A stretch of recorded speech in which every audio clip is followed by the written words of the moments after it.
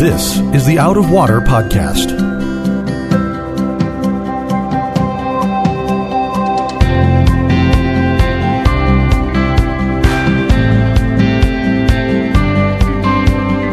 Out of Water is a production of Rio Vista Community Church in Fort Lauderdale, Florida. You can find it on Apple Podcasts, Google Podcasts, or Spotify. If you like what you hear, please subscribe and tell a friend to help them find Out of Water also.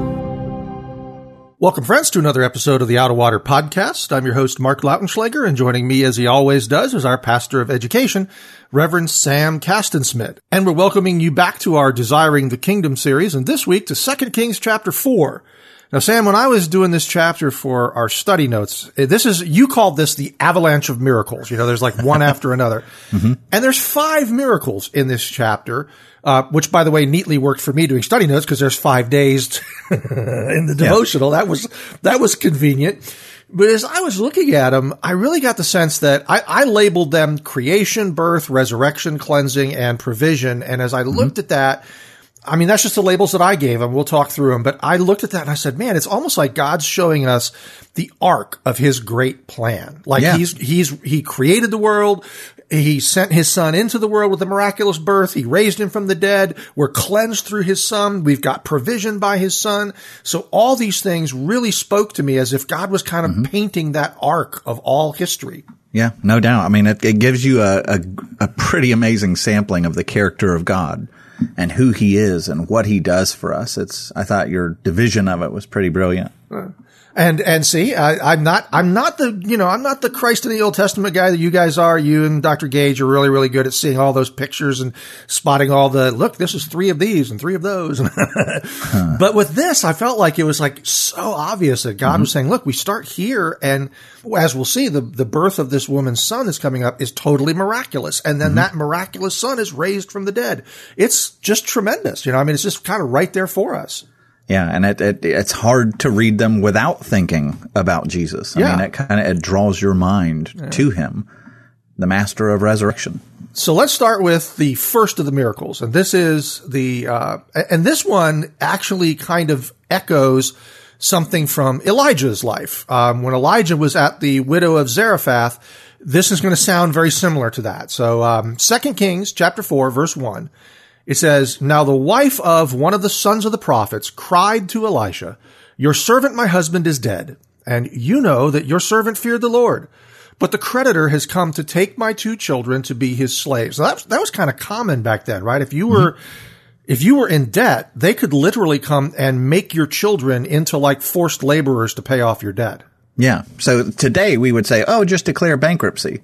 In the ancient world, there was no bankruptcy. No way around that. Yeah. You're not getting out of it. So either your extended family pays your debts like Boaz does for Ruth, or you forfeit your property until Jubilee comes around. If you have a male head of your house to kind of receive your property back, that's when, everybody receives their stuff back so that there's no generational poverty. Or in this case, your family is going to be sold into servitude or slavery to pay the debt. And if there's nothing to be done there, then you're thrown into a debtor's prison until you can arrange for payment. So you paid your debts one way or another. There was no forgiveness. And so in this case, they're coming to take her children to sell them off into servitude in order to pay the debts. And it's quite possible that there wasn't a lot of property in this case because it says it was the wife of one of the sons of the prophets. So the husband was one of those minor prophets we talked about him as being sort of Elisha's disciples. They probably weren't people that owned a lot. Yeah. And we don't know like how long he had been dead. Did he leave his wife with all these debts, or had she accrued them in her poverty? Without a husband, we don't know. We're not given that picture, but this too is an indictment of Israel at this time, because in the law, one of the things that was required, like if you go to Exodus 22, that you're commanded to take care of the widows. Like the church the king of Israel was commanded to take care of the widows and not allow for this kind of stuff. And so like God listened to the heart of God. He says, "You shall not mistreat any widow or fatherless child. If you do mistreat them and they cry out to me, I will hear their cry and my wrath will burn against you. Or in the instructions for the kings in Deuteronomy, it says, for the Lord your God is the God of gods and Lord of lords, the great, the mighty, the awesome God who is not partial, who takes no bribe, and he executes justice for the fatherless and the widow. And so God is saying, you go out of your way to take care of the orphans and the widows. And there were actually, like, if you look at the Old Testament, there's 4 groups that you'll see in the Old Testament that God is constantly saying, you give special attention and care of these people. And they're the poor, the widows, the orphans, and the foreigners. Yeah. And those, because those are people who don't have the same defenses as ordinary citizens. You know, they don't have, they're way more vulnerable. And in this case, I mean, you think about this case, and in this story, you have fatherless children, so that checks one of the boxes. You have a widow, that checks another box. You have poor, well, that checks a box. And when it says that the children are to be sold into as slaves, you know, it doesn't say it plainly, but it hints that they might not have been natural-born Israelites, because the law also forbid Israelite citizens to be sold as slaves. They were required to be servants, sold into kind of servitude until they paid off the debt, but you couldn't be sold as a slave.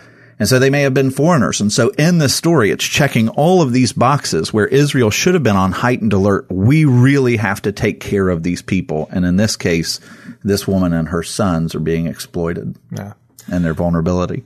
And so Elisha says to her, this is verse 2 now, what shall I do for you? Tell me, what have you in the house? And she said, your servant has nothing in the house except a jar of oil, which that takes us back to Zarephath, right? She had, the widow at Zarephath with Elijah had oil and flour in that case.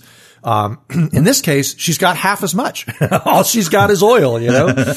And then this is a really interesting thing that Elisha says. He says, then he said, go outside, borrow vessels from all your neighbors, empty vessels, and not too few. So that's kind of like we were seeing in the previous chapter with the digging ditches. You know, it's like the Lord kind of wants, the Lord sometimes wants his people to move out in faith before the miracle actually happens. I mean, it's easy to dig the ditches when the water's pouring down and you're thinking, we got to catch this. And it's easy to grab the empty vessels when oil is overflowing and you've got more of it than you can deal with. But these folks are being told to do something before they see the miracle. and it's God is setting this up to be kind of this where it would have really tested faith, because when it says, you know, take this, nothing in the house except a jar of oil, this is all she has. The Hebrew word for that is asuk, which comes from another word that's suk, which means to anoint. And so this isn't like a jar of oil that's set aside for cooking that's big. It's a really, really tiny jar that's for anointing. So it's not even like cooking oil, you know, big jar. It's a tiny little thing that's for anointing oil. And so you got to imagine he's saying, hey, go get as many jars as you can, get big ones. And you're going to take this tiny little thing and you're going to just fill them all up. And you look at it and you go, that doesn't work. Yeah. That can't happen. There's not enough space in this little anointing flask to fill up these jars. And what Elisha is saying is, don't limit God. Yeah. Go get as many as you can. And then verse 4 says, Elisha continues his instructions. He says, then go in and shut the door behind yourself and your sons and pour into all these vessels, which again is an interesting thing because it's like, okay, and the miracle is going to be done in your sight. You know, it's like, this isn't going to be something where God's going to do this up on the wall of the city. You know, he's going to do this for you. You know, you're going to see this provision. And if you tell everybody else later that we just kept pouring and pouring and pouring, you're going to sound a little crazy. They didn't see you take that little pot of anointing oil and fill all these vessels. They just know that suddenly you've become the oil baron of the city. I mean, yeah, you're going to have so much of this, and this is where the rest of this little passage goes, is she has so much of it that it takes her out of poverty. Right. From this tiny little anointing flask, she's now what you like the oil baron. Yes.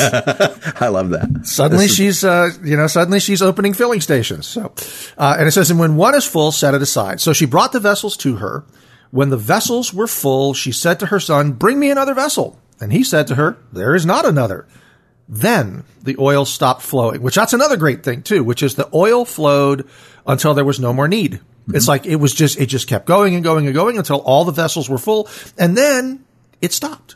It's like God gives you as much as he intends to give you. It's not like God's going to hook you up to an endless train necessarily, but he's going to provide all that you need. And then that's enough.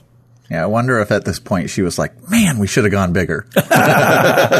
You couldn't find any other empty vessels, kids? Come on, So she came and she told the man of God, and he said, go, sell the oil and pay your debts, and you and your sons can live on the rest. So whether you believe that small pot of oil was emptied out and kept miraculously refilling, or whether you believe that the oil was being miraculously formed in the vessels it was being poured into, the one thing we cannot disagree with is that oil was being made out of nothing here. It's like the Lord was making oil for this woman. He was multiplying what she had. So, I realized I was taking a few liberties when I said it was creation, because it's not like God was creating the world anew, but he was making oil out of nothing.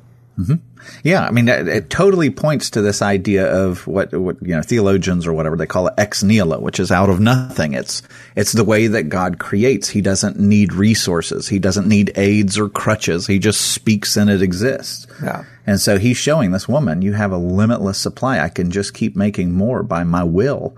Out of nothing, from nowhere. Yeah. And it reminds you of Creator God. It reminds you of the story of Jesus when he's feeding the 5,000. Very much so, because remember, this woman not only takes care of all of her needs and pays her debts, but she has some left over. And so in the story of feeding the 5,000, what does Jesus do? This kid comes with, 5 loaves and a couple of fish, and Jesus says, feed the multitudes. Right. And it's like, this doesn't work that way. And he's like, yes, it does. And out of nowhere, out of nothing, he feeds all of the crowds till everybody's full. And it says that there's 12 baskets filled that are, perfectly fit for, the disciples. But there's an abundance and then some, So this points your mind to Jesus. And it's like, wait a minute. Jesus did that. God in the flesh did that. This is the same God. Well, and in case you forget it, at the end of the chapter, you're going to get hit with another miracle where he does even closer to that, where there's provision specifically in the case of food and a multitude, that sort of thing. In fact, I as I was looking at the chapter, I thought, well, you could flip-flop the ends. It's like I picked creation and provision for the two but in both cases, the Lord is creating essentially food, oil or food out of nothing, And I do think that that's the thing that for me was so important about this, is that she didn't have any resources. She's like, look, this is all I got. I got a little pot of oil. Only thing in the house that's worth anything.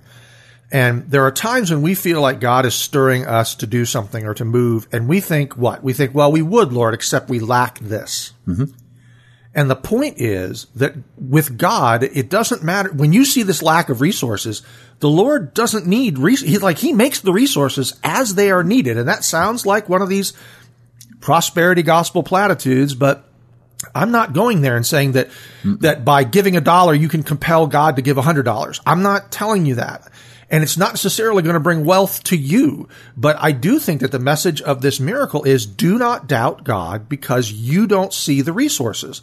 God can bring the resources. Yeah. And we've shared stories in previous podcasts of the ways that God has done that for us, where we did not see how this was possibly going to work.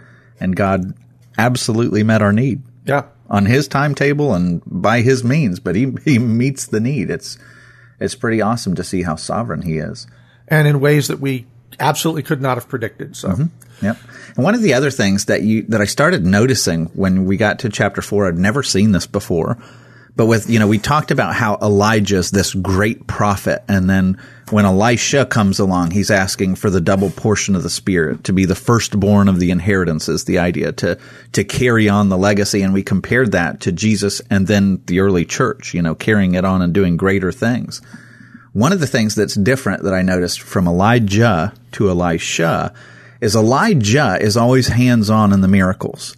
You know, he'll be the one who goes into the house, and he's going to be there to multiply everything, and he's going to go on Mount Carmel and be, you know, intimately involved in all the miracles. But when you get to Elisha starts doing something that when I had the first thought, I thought, man, he seems kind of lazy.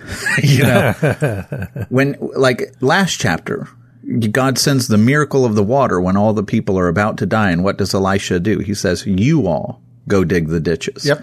And then God's miracle comes to them as they're doing something. With the widow, what does he say? You go ask for jars, and you go into the house and you do it. Like, you see how God is moving right now through you. Later on in this story, when the woman's son is dead, what is he going to say? You go back to the house. And she's like, no, I need you to come with me. And he's like, all right, I'll come. You know? And at the end of the story, it's you do this. You know, so Elisha is showing that the Lord works through the faith, not just of the great prophet, but he moves through people of faith who are working by faith on their own. Mm-hmm. It kind of democratizes the power of God to the people if they will but move by faith. I thought that was interesting, really, really fascinating. And I think it's also a sign of Elisha's humility, to be honest with you. When we did the chapter where Elijah was taken up to heaven and Elisha received that mantle, I think we talked a little bit about the fact that Elisha was a humble guy. You know, it's like it showed up when Elijah said, "What can I do for you?" And Elisha said, "I need a double portion of your spirit." Mm-hmm. He wasn't saying that I want to be twice the prophet you were. He's saying, I need twice the juice you had just to do what you did. Yeah. I need more help. Yeah. So I think that Elisha is a humble guy. And like you say, very much so. He wants to get out of the way and let the Lord work. And again, I do this every week, and I apologize, but spoiler alert, next week when we get to the subject of Naaman, another miracle involving Elisha, I mean, it is really driven home in that one because Naaman loses his mind over the fact that Elisha's like, you just go get in the river. Yeah. You go do it. Yeah. Yeah. He's like, what? You're not going to come out here and wave your hands and make some pronouncement? You know, he's like, he expected something. He expected dinner and a show, and he wasn't getting it, you know? Elisha very much wants to remain in the background whenever possible. Yeah. And I think that's really cool because if we do our jobs right many times in serving the Lord, Sam, we should be almost invisible. Yep. People should see the Lord. They should give the glory to the Lord. It's like it should be, if you're doing it right, it should be less of you, more of him. Yep. And that's the one thing that Elisha brings is the word of the Lord. And then it's like, okay, here's what God says. Now go do it. And, you know, that's, in a sense, that's the role of a pastor modern day. Here's the word of the Lord. Go do it. You know, he'll be the one to provide the blessing. It's not going to be us, you know, but here's the word of the Lord. Go do it. So then we come to the next miracle, which is Elisha and the Shunammite woman. And this is in verse 8. And it says, one day Elisha went on to Shunem, where a wealthy woman lives. Note that. Put a finger there. Remember, she's a wealthy woman who urged him to eat some food. So whenever he passed that way, he would turn in there to eat food. And she said to her husband, behold now, I know that this is a holy man of God who is continually passing our way. Let us make a small room on the roof with walls and put there for him a bed, a table, a chair, and a lamp, so that whenever he comes to us, he can go in there. One day he came there, and he turned into the chamber and rested there, and he said to Gehazi, his servant, call the Shunammite. When he had called her, she stood before him, and she said to him, say now to her, see, you have taken all this trouble for us. What is to be done for you? Would you have a word spoken on your behalf to the king or to the commander of the army? She answered, I dwell among my own people. And he said, what then is to be done for her? Gehazi answered, well, she has no son, and her husband is old. He said, call her. And when he had called her, she stood in the doorway. And he said, at this season, about this time next year, you shall embrace a son. And she said, no, my lord, O man of God, do not lie to your servant. But the woman conceived, and she bore a son about that time, the following spring, as Elisha had said to her. So the first thing I noticed here was that this was a woman who felt like she was really in need of nothing. So she was a wealthy woman. And when he said, would you like me to speak to the king or to the commander of the army? Is there something that I can make life easier on you? She's like, I dwell among my own people. Basically her way of saying, I'm well taken care of. There's no need here. And yet, when I looked at this, okay, she's a wealthy woman, which probably means her husband's wealthy.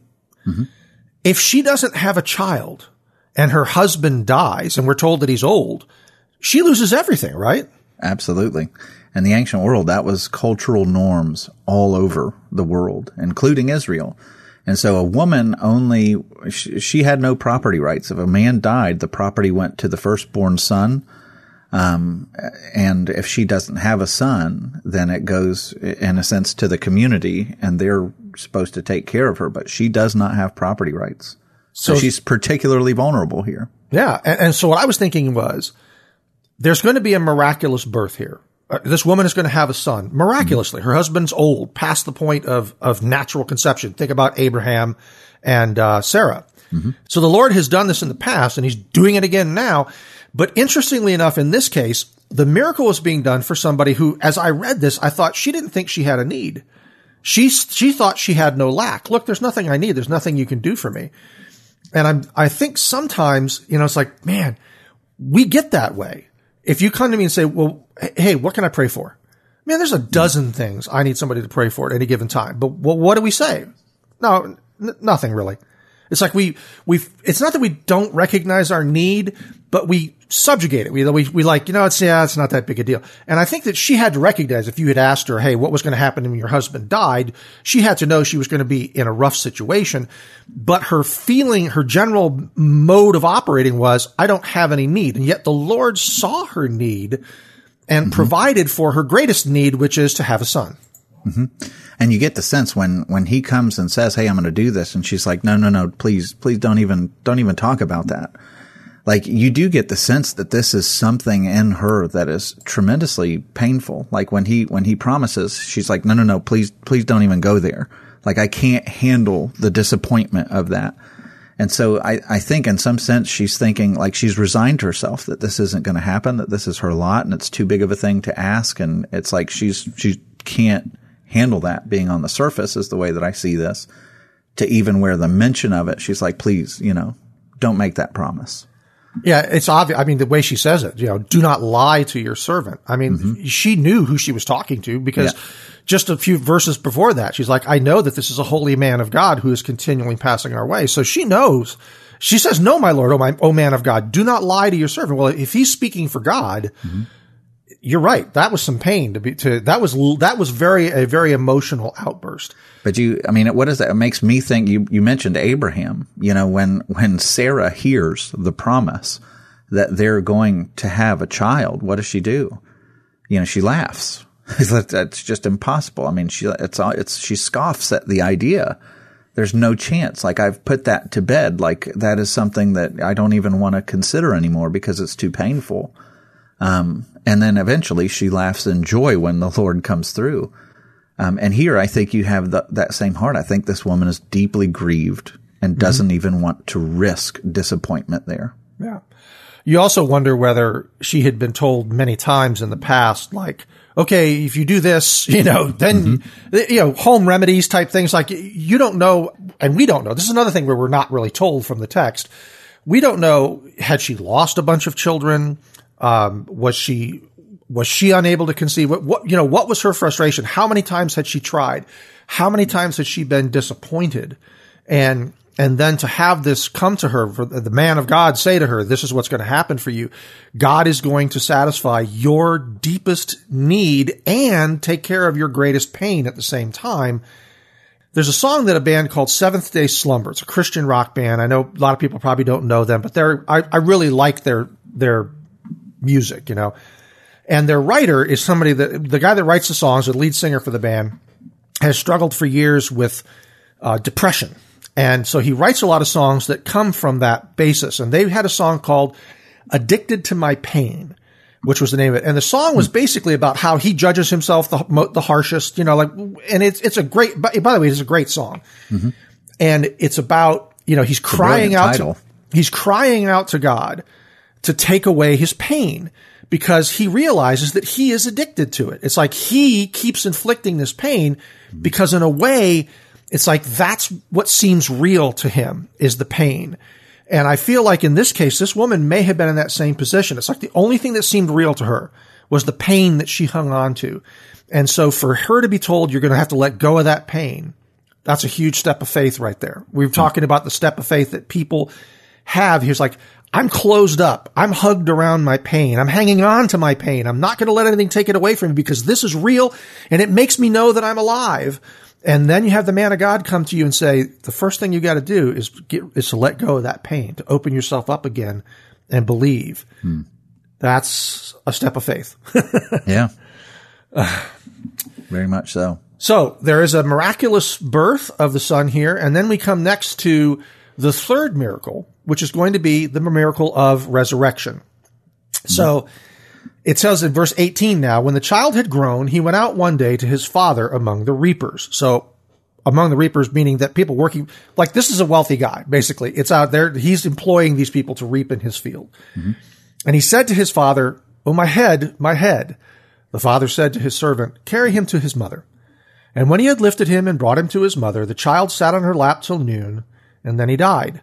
And she went up and laid him on the bed of the man of God and shut the door behind him and went out. Then she called to her husband and said, "Send me one of the servants and one of the donkeys, that I may quickly go to the man of God and come back again." And he said, "Why will you go to him today? It is neither new moon nor Sabbath." She said, I love this, "All is well."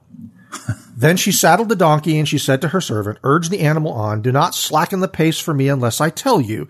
So she set out and came to the man of God at Mount Carmel. So she's obviously, she knows her son is dead. He died on her lap. And when her husband says, what's going on, basically, her answer is, all is well. And she's going to repeat that later. The crazy thing is she's just placed her dead son in the bed where Elisha sleeps when he's visiting, closed the door, and now she's on her way. And it says that she's going to Mount Carmel. And the fact that she put him in a bed, what we have to understand about the culture of those days and even modern days, a Jewish person, when there's a death, there is a race to get the person buried. They're supposed to be buried within 24 hours, same day. You don't want it to go overnight if you can help it. And the ancient cultures, even more so. You see like Jesus, get him down from the cross and buried before nightfall, before the Sabbath begins. There was always a rush to get the deceased person into a tomb as quickly as possible. And what does she do? She takes the dead son, puts him on Elisha's bed, closes the door, gets ready for a trip, and it says that she set out to go to the man of God, Elisha, at Mount Carmel. Now, this is no small trek. This is 30 miles from Shunem to Mount Carmel. And, I looked up on fitness websites, how fast would you normally hike? I mean, it would have been a 7-hour, 8-hour trek if you're booking it to get to Mount Carmel, going there and coming back, which means what? It's not going to be before nightfall because the child doesn't die until noon, right? Right. And so if at that moment she set out, she's not even getting to Elisha until after dark. And it's in the early morning hours and, it's going to be in the next morning by the time she gets back, if she comes straight back. And so what does that mean? It means, so she's risking the shame of him not getting a proper Jewish burial. She's risking that with confidence that this isn't going to need a burial. She is on her way to the man of God, has put this kid in his bed, right? Which also, death in the ancient world, like this was in the Levitical law, like you don't contact death. And when death touches something, it makes it unclean. And she's put this dead kid in Elisha's bed. And there's some significance to that. What she's saying is, you gave me this kid. It was your promise. I asked you not to break my heart. And now this kid is dead. I'm putting this kid in your bed. There's some symbolism there. And she's on his way to confront him. I love this woman, like the boldness of and the faith of this woman and the heartbreak. Every step that she's taken to get to Elisha, you've got to be thinking that she's just begging and pleading with God through all that heartbreak. And she wants Elisha to show up because, by the way, she knows that Elisha's master has raised a dead son. Mm. And her hope is entirely in that. Yeah. So continuing in verse 25, when the man of God saw her coming, he said to Gehazi, his servant, "Look, there is the Shunammite. Run at once to meet her and say to her, 'Is all well with you? Is all well with your husband? Is all well with the child?' And she answered, once again, 'All is well.' And when she came to the mountain to the man of God, she caught hold of his feet. And Gehazi came to push her away. But the man of God said, 'Leave her alone, for she is in bitter distress. And the Lord has hidden it from me and has not told me.' Then she said, 'Did I ask my Lord for a son? Did I not say, do not deceive me?'" Right then Elisha knew what had happened. Mm-hmm. He said to Gehazi, "Tie up your garment and take up my staff in your hand and go. If you meet anyone, do not greet him. And if anyone greets you, do not reply. And lay my staff on the face of the child." Like no conversations, just go. Mm-hmm. Verse 30, then the mother of the child said, "As the Lord lives and as you yourself live, I will not leave you." So he arose and followed her. Gehazi went on ahead and laid the staff on the face of the child, but there was no sound or sign of life. Therefore he returned to meet him and told him, "The child has not awakened." Obviously, I mean, Gehazi had to know also that the child was dead when he went in there. Mm-hmm. It's like not breathing or whatever. But he said to him, "The child is not awakened." It's like one of the things that as you're reading this, there's this expectation that this child is going to wake up. The wife is like, mm-hmm. all is well. If I get the man of God back to my child, all is going to be fine. The Gehazi, put the staff on him. Nothing happened, but he's like, the child is not awakened. It's like I feel like everybody here has this expectation that this child who was born miraculously is going to miraculously come back to life. Mm-hmm. I think it's fascinating to me that Elisha sends Gehazi, and the expectation is that there's going to be a resurrection. And this woman is like, "I'm not leaving you." He can go. But her expectation is that the Lord's going to move through Elisha, or that the ultimate accountability is going to be with Elisha. I don't want to take my eyes off of you. I'm not leaving you. I want you to be in charge of this. And it's so fascinating to me, the kind of relational dynamics and the heartbreak that are going on here. Like she's calling him out, and is in bitter distress. And one of the things, like this ties absolutely real close to a story involving Jesus. If you were to look at a map of Israel, this town Shunem is right on the slope of a hill called Moreh. And if you go to the other side of that hill, there's another little town that's right on the other side of that hill. And that town is called Nain. We only hear of Nain one time in the entire Bible. And it happens in Luke chapter 7. And I want to read this story. Listen to this story. So Jesus in this story has just healed the centurion's servant. And it says, soon afterwards, he went to a town called Nain. Why is he going there? We have no idea. We've never heard of this town before. He just decides to pick up one morning and walk to a town called Nain from Capernaum, which, by the way, would have taken all day to walk there. And his disciples and a great crowd went with him. And as he drew near the gate of the town, behold, a man who had died was being carried out. He was the only son of his mother. Hear that echo. And she was a widow. And a considerable crowd from the town was with her. So they're coming out to bury this kid before nightfall. And when the Lord saw her, he had compassion on her and said, do not weep. He came up and touched the bier, and the bearer stood still, which is the bed that the dead body's on. And he said, young man, I say to you, rise. And the dead man sat up and began to speak to Jesus, and he gave him to his mother. Fear seized all of them, and they glorified God. And what do they say? A great prophet has risen among us. This is Luke 7, starting in verse 11. Why did they assume a great prophet? Like, this is the sister city of Shunem.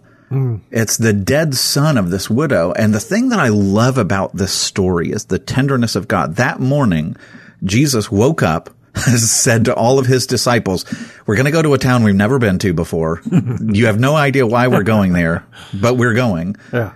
And at the time that he sets out from Capernaum, I love this. This woman wakes up and finds her son dead. And she's in grief all day long. You can only imagine what kind of arguments and grief she's laying before the Lord. And as she can't come up with answers, what's he doing? He's sending an answer, yeah. He's walking toward her. Yeah. She doesn't know that. She can't imagine what the Lord is up to. But he walks all day long as she is in the middle of her grief, wondering what God's answer is going to be. And right as she is going out to bury her son, to say goodbye forever, Jesus jumps in front of this coffin and says, no. But I love the way that I take that practically is there's so many times where you wonder what God's up to. And I love this, that you don't know. He might be walking, you know. Yeah. He's on his way to meet you. He's on his way to bring about some kind of resurrection in your life, but you don't know what he's up to. But he just might be walking from Capernaum to Nain for the sole reason of meeting this woman, because he's heard her cries. I love that. You know, and I hate to bring something like Tolkien into this, but Tolkien wrote with a lot of Christian allegory. Mm-hmm. And the Gandalf character in Tolkien had a lot of Christ-like attributes. Gandalf showed up in The Hobbit, actually, going back to The Hobbit, and Gandalf says, a wizard is never late or early, but always arrives precisely when he means to. And I think about that sometimes. It's like God is never late nor early. He always arrives precisely when he means to. Mm-hmm. And somewhere somebody's going to be saying, I can't believe you dragged Gandalf into a podcast, but I did. I'm sorry. So that's a good line. It is. A good line. So then we have Elisha coming into the house in verse 32. When Elisha came into the house, he saw the child lying dead on his bed. So he went in and shut the door behind the two of them and prayed to the Lord. Then he went up and lay on the child, putting his mouth on his mouth, his eyes on his eyes, and his hands on his hands. As he stretched himself upon him, the flesh of the child became warm. Then he got up again and walked once back and forth in the house and went up and stretched himself upon him. The child sneezed 7 times, and the child opens his eyes. Then he summoned Gehazi and said, call the Shunammite. So he called her. And when she came to him, he said, pick up your son. She came and fell at his feet, bowing to the ground. Then she picked up her son and went out. There are a couple things here that I think are kind of unusual. I have questions about. I mean, it says that Elisha stretched himself out on the child. Now, Elijah did the same thing, right? Yeah. Yeah. That would say, I mean, this happens with both of them, and it might have been where Elisha, heard about this and thought, I'll do what he says. But there's 2 takes on this that I've heard. Because when you read this, you're like, that's kind of weird. Like it is weird a little bit. Yeah. Drew was talking about, this feels creepy. Yeah. But there's 2 ways that I've heard this explained. One of them is that this is showing the incarnational nature of God, that this is, deeply personal, that Elisha is relating to this dead person. Because remember, the widow is going to put this dead kid in Elisha's bed, which if Elisha doesn't come through would have defiled that bed. Sure. And so what does Elisha do? He comes and says, no, you don't understand the power of God. I'm not afraid of this defiling death. I serve a God who overcomes death with life. And so I'm not just afraid of the bed. I'll put my mouth on the mouth, eyes on the eyes, hands on the hands. I'm getting up close and personal with death. And I'm going to show you that God's life cleanses death through this power. And so I think that's probably the right interpretation. But it's like, it's like when Jesus touches lepers in the New Testament, it would have been shocking because you're not supposed to do that. But instead, his righteousness, his cleanliness, his life surges into what's unclean. And rather than being defiled by it, it makes the defiled clean. Yeah. And that would have been shocking to see a prophet, a very holy man, laying full contact with a dead corpse. And God is saying, that doesn't defile me. I overcome death with the power of life.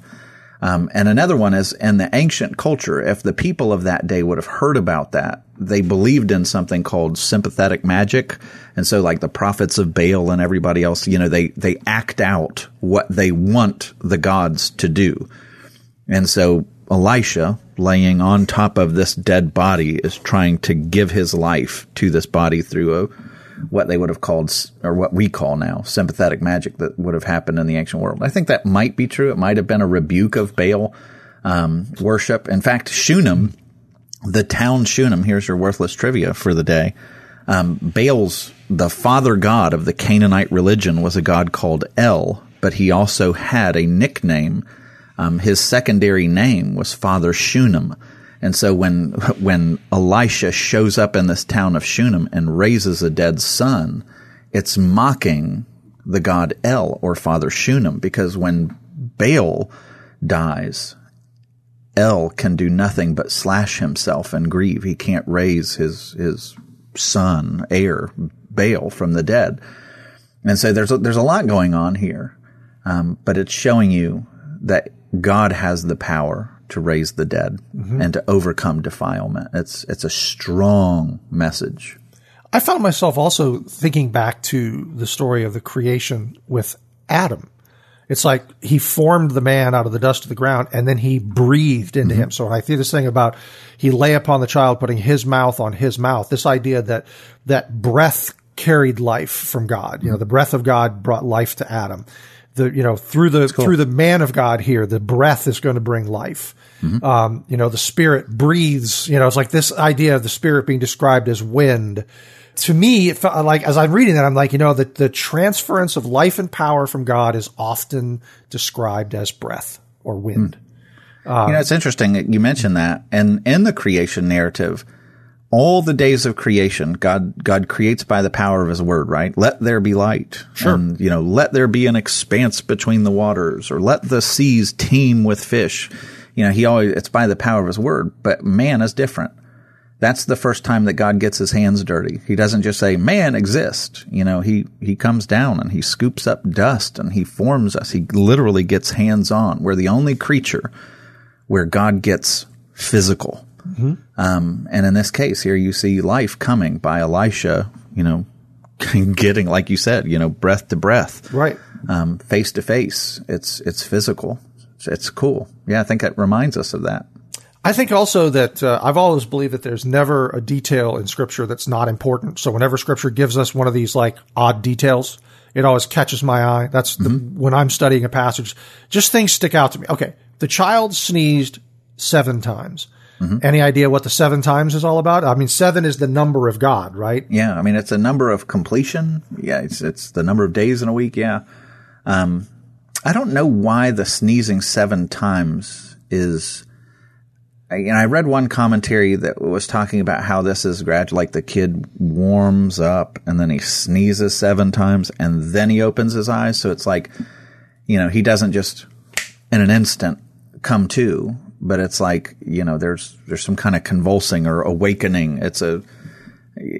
I'm not sure what the significance is. I'm sure there is one. If like modern day sneezes are considered, the reason why we say God bless, this is absurd. But the reason why we say God bless you after somebody sneezes is in the ancient world, they would believe that you were like expelling the spirit. I don't know whether they really believed that because, the wind, right, that God breathes into you, you forcefully chew and it comes out of you and it's like, well, let's refill you. God bless you. Which is kind of silly, but here you see this kid sneezing 7 times. And so if that folklore existed, 2,800 years ago, maybe that was it. Maybe they associated that. Yeah. I don't know. I mean, the other thing too, I thought was, the number of completion or the number of God. So that by sneezing 7 times, that the Lord was sending a signal going, okay, that's enough. It's like, he's full. We're good. Yeah. So the 7 for sure, that's the fullness number of God. Sneezing, I don't know why God chose sneezes. Why not blinks or, convulsions or sneezing? I don't know why. All of these things, all of these miracles, the one thing that's true about them is that none of these things could be done by anybody other than God. It doesn't, hey, we could water down the oil. We could make the oil go as far as possible. We can stretch the oil. We can do the fertility treatments. We can do the medical interventions to try to prevent. We can sustain life medically, dramatically and very far. But these things of, creating something out of nothing, having life come from barrenness, and life from death. Those are things only God can do. And it continues as we continue going on. In each of these instances, this is describing something that there's no way to misunderstand this. The Lord did all of these things. There's a line by Keller that I love, because when we come to miracles, we want, like you're talking about, we want to explain, well, maybe this happened or maybe that happened. But the point of a miracle is God breaking through, showing us what's supposed to be. Because, like you look at all the miracles that are going on, people dehydrating out in the wilderness. You look, somebody who's barren and can't have kids, or somebody who's widowed, and all these things that the fallen world imposes on us, that we go, no, a miracle comes and it shows God's power of what's to come. Yeah. It's a preview of that. And I love Keller's quote on this that David Richardson used in this week's sermon, this past week's. He says, Christ's miracles were not the suspension of the natural order, but the restoration of the natural order. They were a reminder of what once was prior to the fall, and a preview of what will eventually be a universal reality once again, a world of peace and justice without death, disease, or conflict. Right. And so when you see these miracles breaking through, it's a preview of what God is ultimately going to do all over the globe. Right. So verse 38, we come to the last two miracles here, quick succession, kind of connected in a way. Verse 38, it says, And Elisha came again to Gilgal when there was famine in the land. And as the sons of the prophets were sitting before him, he said to his servant, Set on the large pot and boil stew for the sons of the prophets. One of them went out into the field to gather herbs and found a wild vine and gathered from it his lap full of wild gourds, and came and cut them up into the pot of stew, not knowing what they were. As I'm reading that, I'm thinking, well, that's helpful. Let's eat this. Yeah. I'm just like, oh my goodness. It's like, all right, these guys that do these survival videos or the woodcraft where they go out and they live off the land and things like that. Unless I was like living off the land just outside of a McDonald's, I would starve to death, because I'm going to look at a plant or an animal or I'm going to go, I don't know if I can eat that. I don't know if I can drink that. I don't know what I can do with that, So all I can look at, I have some empathy for this guy, but I also think that I probably would have looked at that gourd and went, I don't know what that is. I watch these survival shows where, like, one of them I'm watching right now is Alone. And they throw these people in these places and they go around going, oh yeah, that's this kind of mushroom, or that's that kind of barnacle. That's totally edible.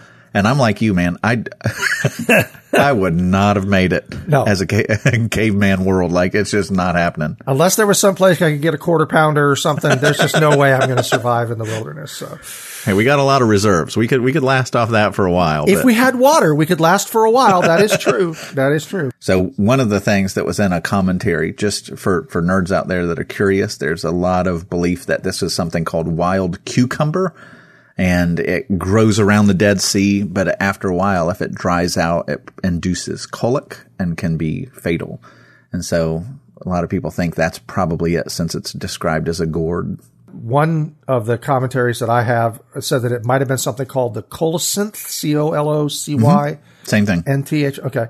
And apparently there is a name for them today. They call them colloquially over there, they call them the apples of Sodom. Yeah, I don't want to eat an apple of Sodom. I don't want anything of Sodom. It's like, yeah, exactly. Let me eat some of this and God's going to send meteors down on my head. So verse 40, we find out the outcome, and they poured out some for the men to eat. But while they were eating of the stew, they cried out, O man of God, there is death in the pot. And they could not eat it. He said, then bring flour. And he threw it into the pot and said, pour some out for the men, that they may eat. And there was no harm in the pot. Now, obviously, I don't think that the flour was what, took care. That was I think a symbolic thing. It's like I think that what Elisha wanted them to see was that he did something. Basically, here, I'm throwing this flour in the pot to show you that I've done something here. But it's not like the flour neutralized the poison. Mm-hmm. And in that, I mean, you can pull that and say, okay, the flour, maybe that makes the bread of life, and that stretches to Jesus. Maybe that might be intended, but I think you're right. He's putting something in the pot, and the message is, in the ancient world, once something was defiled, it's like if I put if I put arsenic or cyanide in a cup of tea, and I say, oh, I can take care of that, like, you're never going to drink it. Because in our mind, we understand you can't take something that's poisonous and polluted and make it clean. You just can't. It's done. It's got cyanide on it. I'm never drinking it no matter what you do to it. And what this is showing is the power of God alone can come into something that's entirely polluted and make it pure. Mm-hmm. We can't do that. Like, no matter how much we look at, what's flour going to do? It's still got poison in it. Flour's not going to do anything. This is stupid. Well, that's the point. We can't clean it. We look at that and go, well, that's dumb. The whole point of it is only the Lord can take his life, his surging power of life and resurrection and cleansing, and make something that's poisonous and toxic pure. Hint, hint. That's what he does with you. You know, like, how do you clean me? I'm defiled. I've got all the shame that I'm carrying around. I got all the poison in my pot. Only the Lord can come and the gospel injected into my life makes me pure. That's the power of God here. Yeah. And, you mentioned the idea of maybe some kind of connection to the bread of life. I'm not going to say who did it. It's that crazy guy that writes our study notes, but he might have suggested. I saw it. And I agree with it. I definitely think there's a nod there. I think it could be part of it, is what I'm saying. I said perhaps it's because flour is what you use to make bread, and it is the bread of life, then Jesus, who removes the poison of sin from believers. So I'd like, maybe it was something like that. There's something about this, and we'll see this later on in Elisha's ministry when they have to raise the axe head. Not to get too far ahead of ourselves. We're always doing spoilers. It's okay. But what does he have to do? He has to cut down a tree and throw it into the waters, and then this crazy miracle happens where the axe head floats. Or you go, to the story of Moses when he's, fresh out of the Exodus, and they come to bitter waters, and Moses cuts down a tree and throws it into the waters, and it makes the bitter water sweet. And here, what happens? Flour is thrown into the pot. Well, what's flour? It's something living that was cut down, crushed, winnowed, all that stuff, and thrown into the pot. In other words, life and cleansing and all those stories that you see come because something of life, and you got to think life in the middle of a famine, right? Yeah. The only thing that's living, it seems like, is cut down and thrown into the pot of judgment, and it makes it edible so that everyone else can live. That's the gospel. Yeah. And every one of those senses, it's Jesus. He is the one who was cut down and thrown into the poison, in a sense. Why? So that we can feast and find life. So then we come to the final miracle in verse 42. A man came from, and this name is going to get me here, but it was like Baal or Baal Shalisha. Shalisha. Shalisha. It's fun to say. Baal Shalisha. Baal Shalisha. So, you knew David practiced that before his sermon. Yes, I do know that. And it says that he's bringing the man of God bread of the first fruits, 20 loaves of barley and fresh ears of grain in his sack. And Elisha said, "Give to the men that they may eat." But his servant said, "How can I set this before 100 men?" So he repeated, "Give them to the men, that they may eat. For thus says the Lord, they shall eat and have some left." So he set it before them, and they ate and had some left, according to the word of the Lord. First thing I was going to mention is that the first fruits were, this was like a provision, I guess, that was being made for the Levitical priests and in other words, these were things that were essentially being brought to Elisha. They would have been like his provisions. So Elisha was sharing his food, his provisions, what the Lord was giving to him to live on. He was going to share that with the sons of the prophets. That was the first thing that occurred to me, is that it would have been Elisha perfectly within his rights to say, "First fruits, thanks, put them over there." Yeah. Yeah, one of the things that you talked about how the first fruits were set aside for the priest. The Levites did not inherit any land in the promised land. They were scattered throughout all the tribes. And so the reason why you had to give first fruits to take care of the priest is they didn't have their own land. They had little sanctuary cities, but they didn't have their own land to produce harvest. And so you would normally give it to them. But Israel is so awful at this point that it's like, well, there are no priests. You know, who do we give it to? Yeah. They're all corrupt. And so he's like, well, I mean, I trust Elisha. He's doing the Lord's work. And so instead of giving it to the priest, he brings it to Elisha, which is unbelievable act of faith, because you remember just a few verses earlier, we find out there's a severe famine in the land. So this gift of first fruits and this abundance of food in the middle of a country that's in the grips of a famine is impressive faith. Impressive faith. And here you have Elisha, who also is in the middle of this famine, who doesn't say, oh, good, I can hoard and store up and be safe through this famine. And by the way, it's interesting that it's a 7-year famine. What does that make you think of? That goes back to Joseph, right? Sure. And what is Joseph's heart? Let's give it away. Let's take it. Have God give us an abundance for what? So that we can share and give life to the people. That's the ethic of the Bible. It's not the true man of God never hoards for his own safety. He takes the abundance of God's blessing for the sake of everyone else. With Elisha being entitled to keep this food, maybe think about Jesus, right? It's like Jesus was entitled to everything, and yet he gave everything away. Yep. The flour in the pot got me thinking about it, and then this fact that Elisha, as the man of God, was giving away the things that were rightfully his. That's what Jesus did for us. Jesus, he is that bread of life. He's the thing that takes out the poison of sin, and he had everything and gave it all away to us. When we did a study on miracles on Wednesday nights, one of the things that I really just love about God that shows how good he is, one of the things that shows how good he is, when he was being tempted in the wilderness in Matthew 4, and he's going through the 3 temptations, he's gone 40 days without food, is experiencing painful, real hunger. And Satan comes to him and says, you're miraculous. Tell these stones to become bread. Eat something. And he says no. But then he comes to a crowd that's hungry, and he says, I'm going to multiply bread for them. So the act of creating bread's not wrong, but he will not take advantage. He doesn't selfishly exploit his miracle working unless it's for the benefit of others. The same thing with the woman at the well. She's like, I've got a water that you don't know about. You'll never thirst again. And he's talking, about spiritual water, but he's like, you'll never thirst again. Come to me. And then on the cross, what is he crying out? I thirst.